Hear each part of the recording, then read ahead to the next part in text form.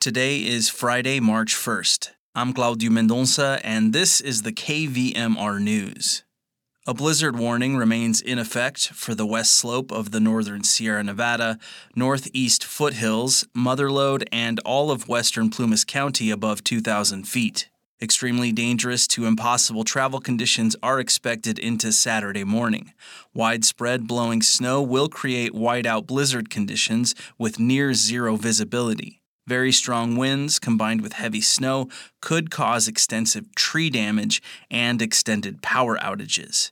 Total snow accumulations of 5 to 10 feet are expected above 5,000 feet, with localized amounts of 12 feet or more over Sierra peaks. 1 to 4 feet of snow is expected above 3,000 feet. Minor accumulations will occur down to around 2,000 feet. Winds will likely gust as high as 75 miles per hour or higher. The third snow survey of this year's water season was conducted on Thursday morning at Phillips Station in the Sierra Nevada. According to the Sacramento Bee, the results from the California Department of Water Resources survey show an improvement for the Sierra Nevada with a measured snow depth of around 48 inches, which translates into a water equivalent of 18 inches.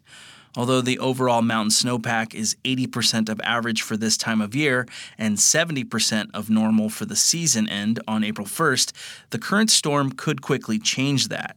Speaking on Thursday, Daniel Swain, a climate scientist at the University of California, Los Angeles, says that the current storm will probably be another storm for the record books, adding that the Sierra Nevada snowpack could peak above average in as little as a week. Although the storm has already started impacting higher elevations, it's not too late to prepare here in the foothills.